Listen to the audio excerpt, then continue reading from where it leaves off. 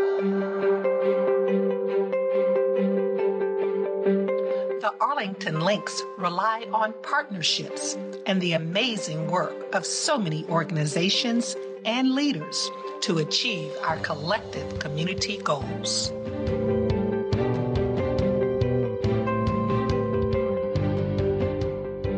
I hold dear the bonds of friendship. We are friends, transforming communities through service. The Links implement transformative programs that address the most critical needs of underserved communities.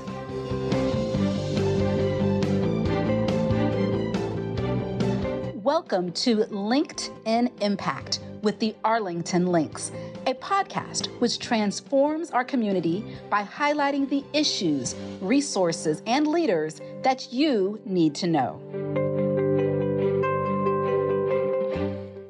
Hello, and welcome to the next episode of Linked in Impact with the Arlington Links. My name is Krista Jones, and I'm excited to host this podcast produced by the Arlington, Virginia chapter of the Links Incorporated. The definition of community leadership is continually expanded to include decision-making responsibilities on commissions, nonprofit boards, and corporate boards. Oftentimes, we focus on serving on nonprofit boards, but serving as a corporate director has been more elusive, especially for Black women. According to the Women Business Coalition, in January of 2023, women comprised nearly 33% of new appointments to boards of public companies. Among the 36 of the 117 newly appointed women board members who chose to disclose their race, 9% were Black women. But we have seen some improvements. In fact, companies in the S&P 500 added more Black women to their boards in the 12 months spanning 2021 and 2022 than in any similar period in at least the past 15 years. The increase in the number of women on boards in recent years has partially been driven by a California law designed to increase the number of women on corporate boards. Despite the fact that the law was declared unconstitutional in May of 2022, it propelled a much-needed shift in board representation. Today I have with me Paula Cholmondeley, a seasoned corporate director who has served on 10 public company boards. She provides so many pearls of wisdom about the nuts and bolts of serving on a corporate board and what you need to do to put yourself in the position to get that board seat. Enjoy the conversation. Thank you so much, Paula, for joining us today. Can you talk just more about how you got to this point in your life? I started out on the financial track in my career, finally ending up as the CFO for Blue Cross Blue Shield in Philadelphia, after which I moved from being a CFO to actually being a president of a division and having P&L responsibility, and did that for the next several years of my career. When I was working for Owens Corning Fiberglass, I got recommended by a colleague as a candidate for the board of Armco, of AK Steel at the time. And at that time, I was the president of an operating division for Owens Corning Fiberglass in Toledo. And so I served on that board for a number of years while also working as the president of an operating division for Owens Corning. We sold Armco Steel to AK Steel. And shortly after that, I was approached by the Nationwide Mutual Fund, because I had been a sitting CFO, to serve on the Nationwide Mutual Board. And so with the support of my CEO, Glenn Heiner, who was the CEO of Owens Corning at the time, I joined that board. Shortly after that, my husband got sick with cancer and I was out of the workforce for 2 years. When he passed, I moved back into the workforce as president of a division for Sappy Fine Paper in Boston. Part of the package to join the company that I had negotiated was that in addition to serving on the nationwide board, I could join one other public company board. And so was recruited to join the board of Dentsply.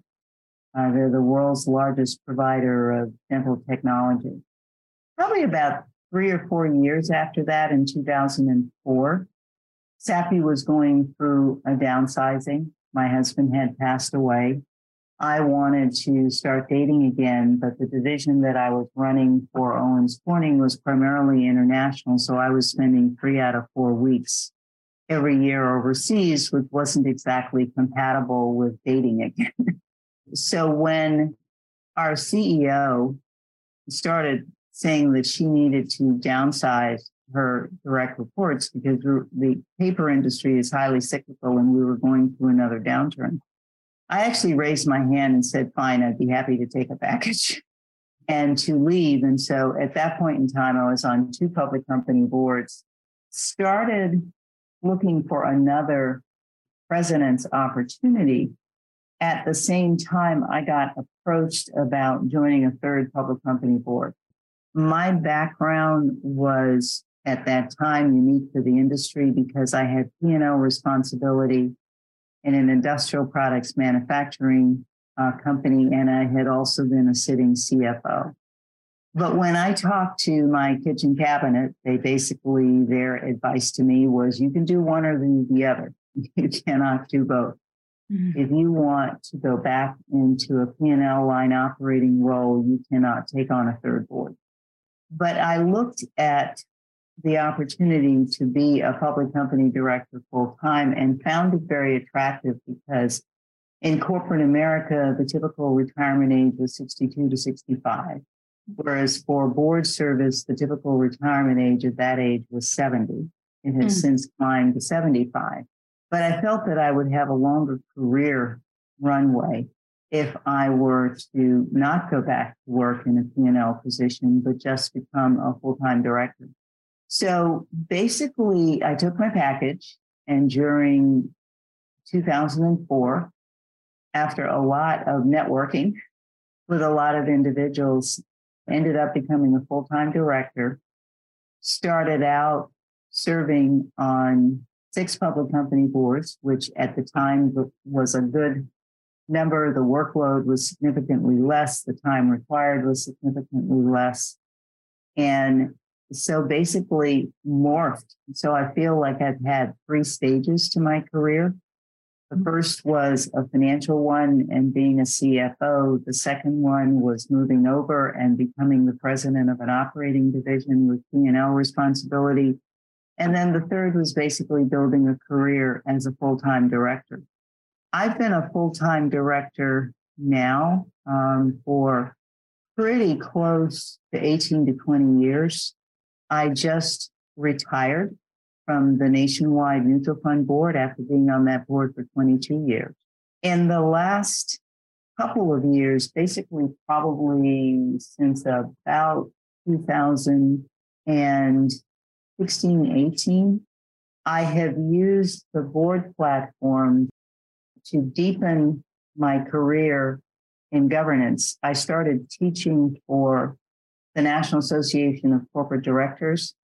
So I have blended being a full-time director with also teaching corporate governance. And so I'm a independent faculty member for a program they call their in-boardroom program, where we go in and we teach directors as a team. And we do board evaluations, we do individual director evaluations, et cetera. So times change, and in that time period that I've been a full-time director, I have served on 10 different boards. I am currently on 3. 2 of them are public. One is a venture-backed pre-IPO board, and I have my little consulting practice on the side where I work for NACD and also train individual new directors, primarily women directors. And that is how I started working for Women in Technology, who has had a number of training programs that they've run for quite a while in partnership with NACD, training prospective senior women leaders about what board service is about. And that's where I am today. So I'd love to know, one of the things you mentioned was you did a lot of networking at that particular time. Can you talk a little bit more what that looked like for you at that time? Once I decided that I wanted to be a director full time, I raised the question, who would be most knowledgeable about opportunity? And those groups fell into three buckets. One was the recruiting world, and you have recruiters who just focus on board placements. And so because I was already on two public company boards, I could go back and talk to those recruiters and sort of get a sense of who else and how else do you network your way into the recruiting firms that primarily do board placements. So that was one bucket. Another bucket was, where were there organizations that focused on supplying women board candidates? And so at the time I was living in Boston, there were a number of the Commonwealth Club and a number of other groups in Boston that basically had programs to promote women. And the third was individual networking. Where did I know other senior executives who were sitting on corporate boards who would be knowledgeable about board opportunities? And so you work through a process. And I believe if you're looking for a board opportunity, it's very much like looking for a job. And so you map out a networking campaign about what does a board resume look like? One of the other things I did from the very beginning was I worked with a resume writing firm to put together a board resume. And a board resume is still very different from a career resume. And so I worked with them to put together a board resume, then got that board resume into the recruiting companies, and then started networking by meeting with individual colleagues that were member of associations and organizations and law firms, all the folks that are sources for candidates. And then the third one was just individual networking with other folks that I knew that might be aware of board opportunities. So how did I make sure that all the colleagues that I had on the Dentsply board knew that I had made this transition and was therefore open to other board opportunities?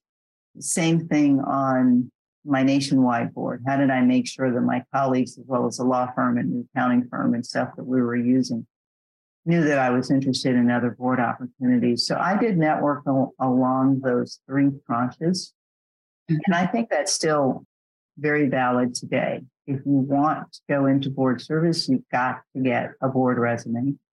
And then you've got to say, how do I get that resume into organizations that promote the placement of directors? Today, I spend a lot of time with the Executive Leadership Council, which are the African Americans that are within 3 layers of their CEO in the Fortune 1000. And they have a very aggressive board referral program that I just retired as chair of that, what we call the CBI committee. I just retired as that chair and handing it over to a wonderful successor, Arlene Lowe, and her co-chair, Singleton McAllister. And they basically, folks approach us about, they're looking for African-American candidates with a very specific background. And so the organization sends them a list of candidates, referrals, and then it's up to the company and the ELC member to pursue the opportunity. But you have that, you have women corporate directors, you have the Athena Group, you have women in technology, you have what has grown up in the last 5 to 7 years is a whole lot of organizations that are focused on referring women for board opportunities. And then the major recruiting firms have gotten more interested in it. You also have boutique firms that have developed, like TrueStar, who refers a lot of consulting clients and stuff to us. And when they get new women directors, or I get candidates and stuff that I think would fit the profile, they have their own database. And so if I run across chief human resource officers, chief marketing officers, folks that are now in the background that boards are looking for today. TrueStar is a specialized database because they primarily focus on women, but you have the same thing with Russell Reynolds, Korn Ferry, and I'm forgetting the others' names right now, but there's 3 or 4 big ones, and then literally almost every mid-sized recruiting firm that's out there also does board placement, because once you place a senior executive or a CEO, when they're looking for a board member, especially if they're a mid-sized public company, they will come back to that recruiting firm that helped place them. So those are some of the things that I think are important. And then you mentioned the board resume. What are some of the main ways that that's different from a professional resume? A board resume is still 2 pages. It is more focused on what can you contribute to the board's role in oversight, because a board, whether you are a public company, a private company, and nonprofits, I think, are different. But public or private, your primary role is to represent a group of shareholders, whether the shareholders are your individual who has invested in a company or whether the shareholders are the family. Private company, you are representing someone. But at the same time, the skill that goes with corporate director is the skill of oversight. It's not the skill of implementation.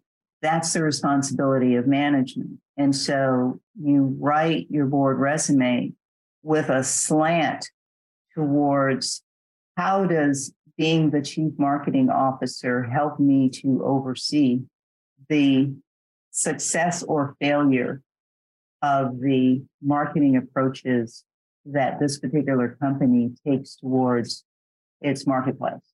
And so for the most part, corporate directors, when my grandchildren say, what is it you do for a living? I said, I read and I ask really good questions.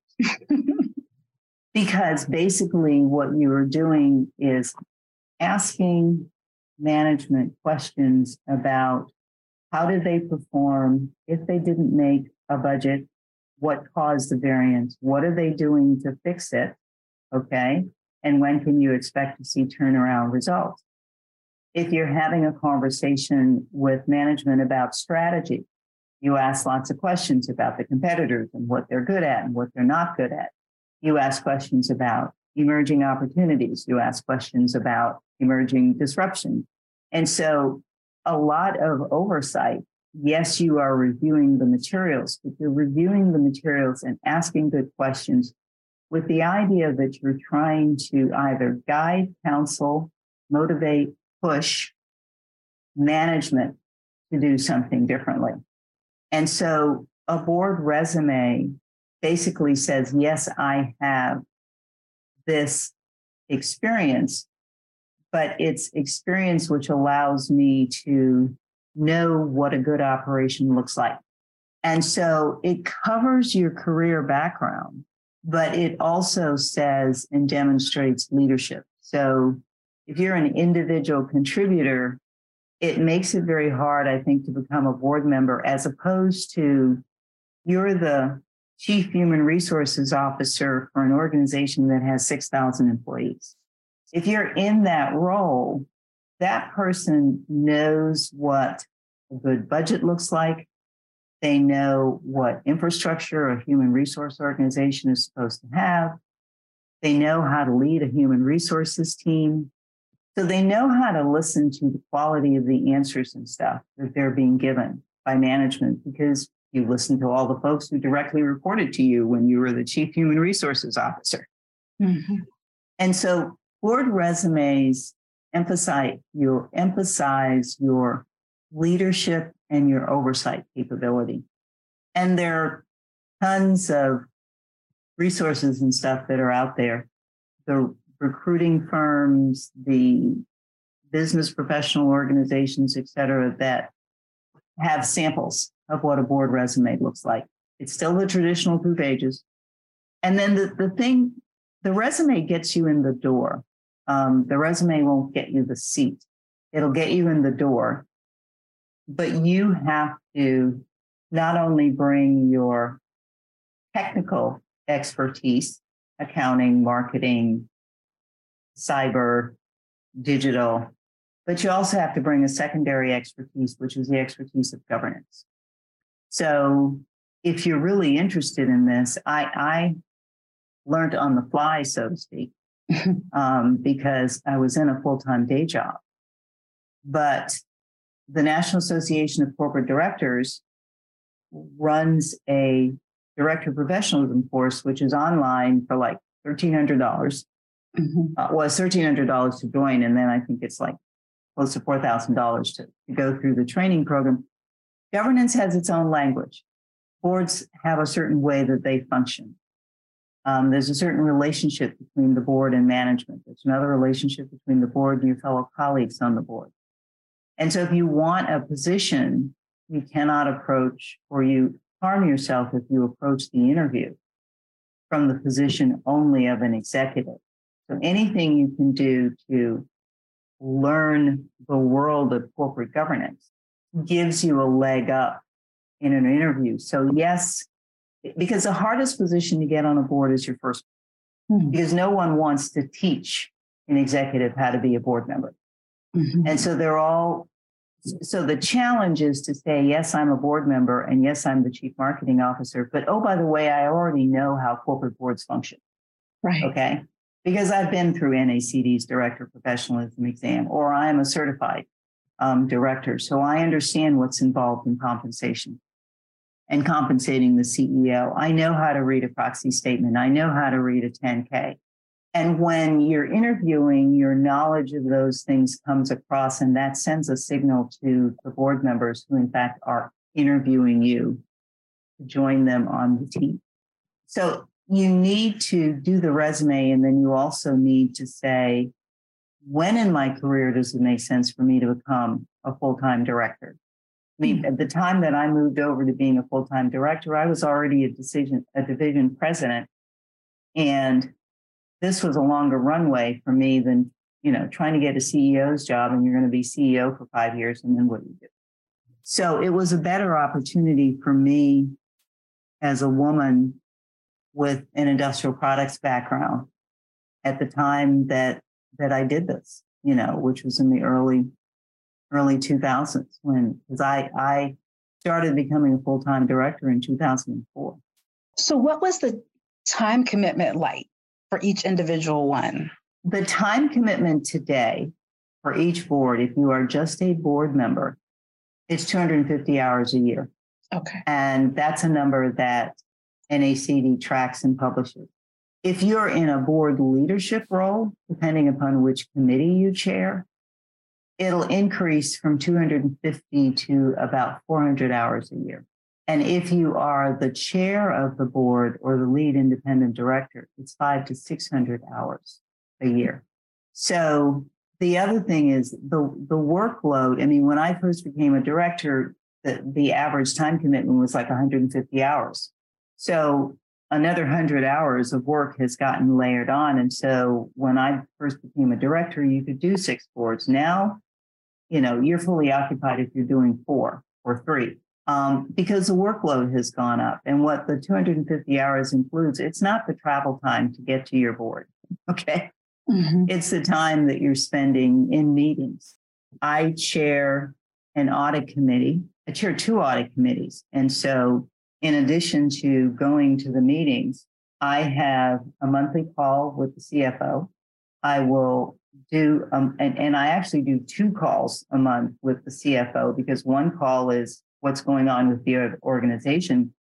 I have another call with her and her full team, and him and his full team, since I'm doing 2 of them, in preparation for the audit committee meeting. The same thing is happening with whoever chairs compensation. They are talking to the outside consultant, and they are talking to the head of human resources internally in preparation for the committee meetings that you are leading. If you are a board chair or a lead independent director, you aren't doing those subject matter interfaces, but you're talking to the CEO every 2 weeks about what's going on within the business. So depending upon where you are in the hierarchy and how much work you've taken on, you can do anywhere from 250 to 600 hours a year on a board. The feeling is, and these are guidelines that come from a governance watchdog called ISS, the ISS and the Wisconsin State Pension Authority, which votes proxy, basically say that if you are working in a senior level position and you're a CEO, you can do one outside board. You can do your own board and one outside board. The practice today is that most sitting senior executives do one outside board. You can pick up a second outside board if you're on your way to retirement. So I know a number of colleagues who have told their CEO they're going to retire, and in that last year while they're transitioning with their successor, they'll go out and get a second board. But the thing that also limits the number of boards if you are a sitting executive is the schedule. You have board meetings. Yes, they are scheduled in advance, but you have to be available if anything happens in that company. And it is expected that you will make those meetings a priority. Well, think about COVID. So if you're an operating line executive, you're tied up with making sure your own organization makes its numbers and your own employees are dealing with COVID, and you're dealing with safety, and you're dealing with supply chain, and all of that's for the business you are running. On top of that, you now have to make yourself available to deal with those same issues because you're on a board. If a company decides it's going to do an acquisition, if a company decides it's going to do a sale, if you have a crisis with the CEO, all of those things say you have to be available. And the reason that folks tend to say, well, you need to do one outside board only is basically just the challenges of managing the schedule. And so the ISS used to let sitting CEOs do two outside boards, but the recent set of crises which have happened in the marketplace, as a result of that, the Council of Institutional Investors got them to drop that to one, because somebody who's a sitting CEO, yes, I want you on the board, but you need to be running your own company. And so the demands for board service are just gradually increasing. Every year, the Securities and Exchange Commission comes out with another rule or regulation that the board is supposed to be providing oversight for. We are responsible for providing oversight for company culture. Well, you can't do that going to 4 meetings a year. So you're going to trade shows, and you're going to conferences, and you're making presentations to the finance staff, or you're looking at what the R&D organization is doing. And so the 250 is there, but it's real easy for that to morph into a larger number, depending upon what's going on in the economy. And so I'll just stop there. Mm-hmm. Yeah. So you had mentioned that you were on one board for 22 years. Mm-hmm. What's the average? Is there an average term? The board that I was on for 22 years is the mutual fund board. One of the things that you need to consider is that all corporate boards are not the same. You can say you wanted to be on a corporate board, and then you can say you want to be on a regulated board. Mutual fund boards are regulated. They are not corporate. The role of a trustee on a mutual fund board overlaps with, but is different from a public company board that's listed on NASDAQ or the New York Stock Exchange. For the mutual fund board, the tenure is typically longer and will go anywhere from 15 to 20 years. On a corporate board, it will tend to be 7 to 10, depending upon when you join the board, because there is a retirement age, and you can get off of a board either because you hit the retirement age, I did at the nationwide board, or because the strategy of the company has changed. On a number of boards, when I say I've had a career where I've been on 10 different boards, on 3 or 4 of them, I'm no longer on it because the company changed its strategy. Mm-hmm. And my skill mix no longer matched what this particular company needed. And boards need to be refreshed. You need a fresh set of skills because the business environment and stuff has changed. If you're on a PE board can be anywhere from 2 years to 5 years, depending upon when the venture capital company decides to flip the company. And whether if they own it and they have a board, do they sell it to another venture company and they may keep the board or not keep the board? Are you joining a board because you're pre-IPO and the company's going to go public? Depending upon the industry, there are some folks in some of the science fields. If you can you start out with Series A, and if you go to Series F, you can be on that board for 5 to 7 years, long before they go public. And then you're on the board, you're pre-IPO, and then the biotech company gets sold to Pfizer or Roche or Amgen, and your board goes away. So there's no ideal time frame, because you'll have one tenure if you join the board at 60, you'll have another tenure if you join the board at 68. So it's what industry, public, pre-IPO, venture-backed, they're all different. And I know that you have sat on at least one nonprofit board, and you've definitely outlined what some of the characteristics and the skills that are needed for serving on the regulated or the corporate board. Are there any other major differences you see between nonprofit boards and corporate boards? In corporate boards, you are not raising money. You're never raising money, okay?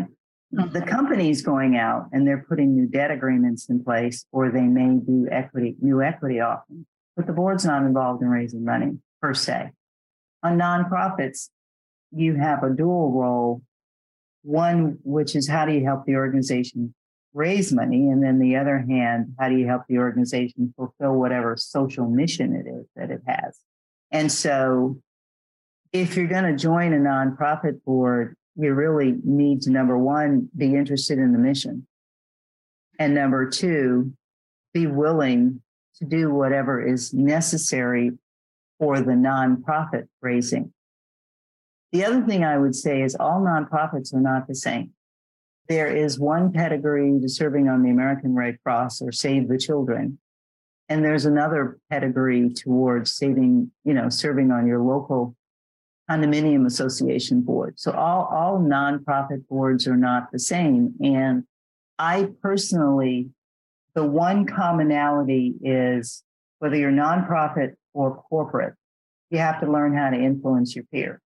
But once you get beyond that, I'm not on a corporate board because of whatever social mission it has. It has a social mission, but I'm on the board to represent a bunch of shareholders. That is a distinctly different slant than saying that I want to serve on the Gifts in Kind board, where I was the chair for a number of years. And the purpose of that board is to take excess inventory from corporations and distribute it where it's needed in the community. And so a large part of my job for years was running around talking to companies about why they ought to give their excess inventory to Gifts in Kind. That was their form of fundraising. So not all nonprofits, your ballet board isn't necessarily going to get you on a corporate board or give you the necessary experience on a corporate board. It will teach you some of the basics. How do they do their budget? What does a good CEO look like? How do you do a CEO evaluation? There are some cores. But a lot of nonprofit boards, there's no D&O insurance, which means there's no liability. You're not operating under fiduciary duty standards. And that's very different from a corporate board, where you need to pay attention to what the indemnification agreements are in the certificate of insurance and the bylaws. And then they implement that or protect you through the D&O insurance that they go out and buy.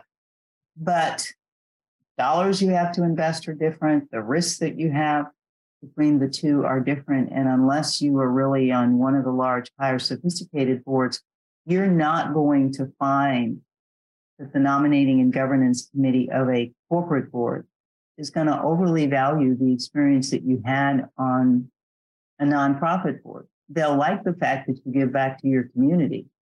That's not necessarily the skill set that they're looking for. Right. And so in terms of that process, and you did go into this at the beginning of getting on the board, the recruiting, is there anything else you can offer about, obviously you said you had the P&L experience. It seemed like it was just a natural good fit.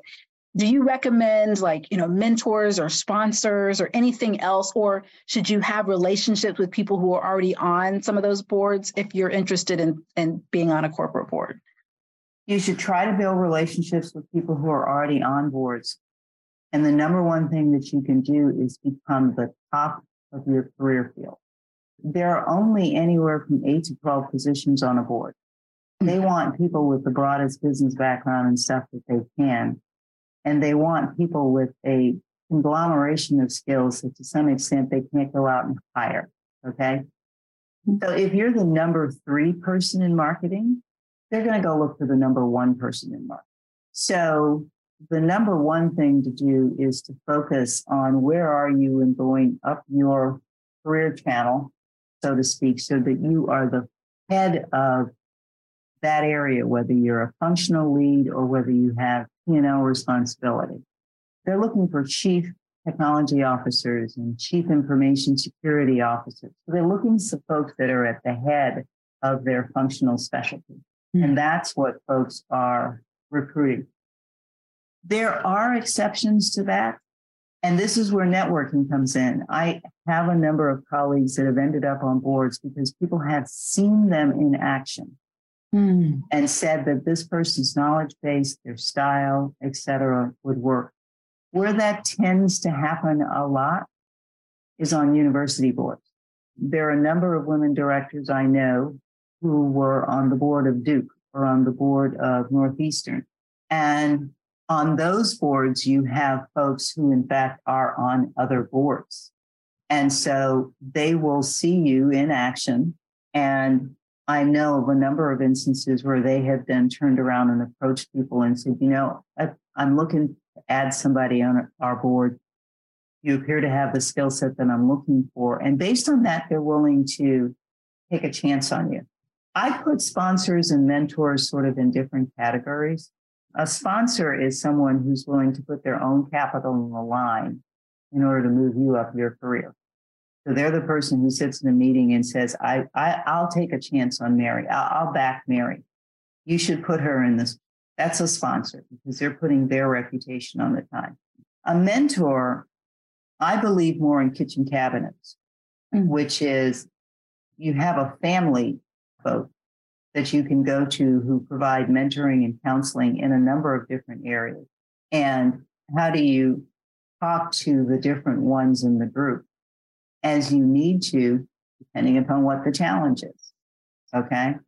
I have a colleague that I really like who was the head of research for one of the large pharma companies. She's now just moved into her first P&L responsibility. She used to be a client. Now she's a mentee because we talk a lot about how she manages her boss as the president of the company in terms of understanding the limits of her authority. What can she do? Because she now has a P&L responsibility. But I'm just one of several people that she talks to. Okay. I'm not the only one that she talks to because I don't know heck of beans about the subject matter area that she's in. And so she's got a family or a group of us that she calls on different purposes. You can find a sponsor in the board world is someone who's willing to take their resume and recommend it to his own board. And finding those folk are golden, or finding someone who's on a board who has what we call boarded out. They're on the 4 boards, but somebody will still contact them and try to say, do you know anybody or could you take on another board? And so to have those people be sponsors and say, no, I'm fully loaded, but let me send you Mary's resume. Okay. I think she has the background that you're looking for. That's what sponsorship looks like in the board world. Someone who's willing to take your resume and either pass it along, because you don't pass on someone's resume unless you are confident that they would be a good director. And lastly, how much do you need to know about the product or whatever is the subject of the board of a company? You always need to understand the company and the industry, but you can join some boards because you are a subject matter expert. And there are a few fields like that. I believe accounting is one of those. Accounting is accounting. And yes, there are some unique features to accounting for banks, which are different from accounting for biotech companies, et cetera. If service software as a service is a different business model. And so, yes, you know accounting, But the other thing you have to know and understand is the business model of that particular company. The business model for most manufacturing companies is the same, okay? The business model for a lot of companies that are out there that do software as a service is the same. I don't necessarily believe that if you do one, you can switch to the other. But you do have to, there's certain fields, cyber is the same, okay? There's certain fields where if you're in those fields, I don't think it is as critical to know the industry that the company is in. But in some industries, if you don't have the industry expertise, it doesn't work. Marketing for a manufacturing company is very different from marketing for a technology. One's much more into digital, the other one takes you to trade shows. Okay. Right. So you want to try to answer the question, where will my career skill mix make the greatest contribution? In what industry and in what size company?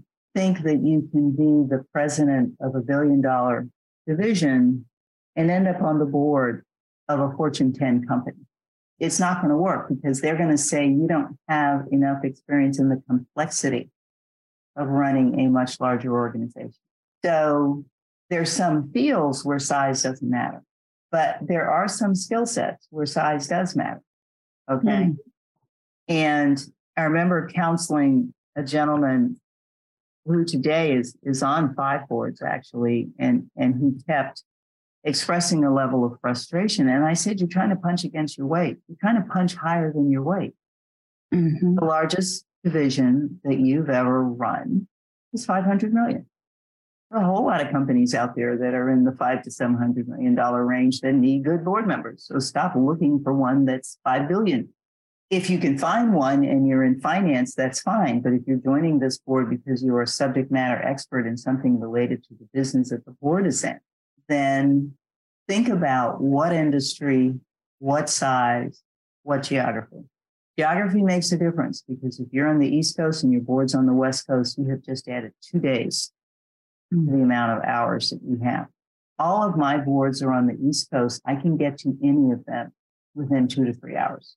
So those are just some of the things to think about, but really be reflective and read proxies and read the bios that are in proxies. If you say you're interested in a consumer goods company, go read the latest proxy statement, pick 5 companies and go read the proxy statements, which will give you the backgrounds of the folks that make up that board and see how you feel about how you stack up.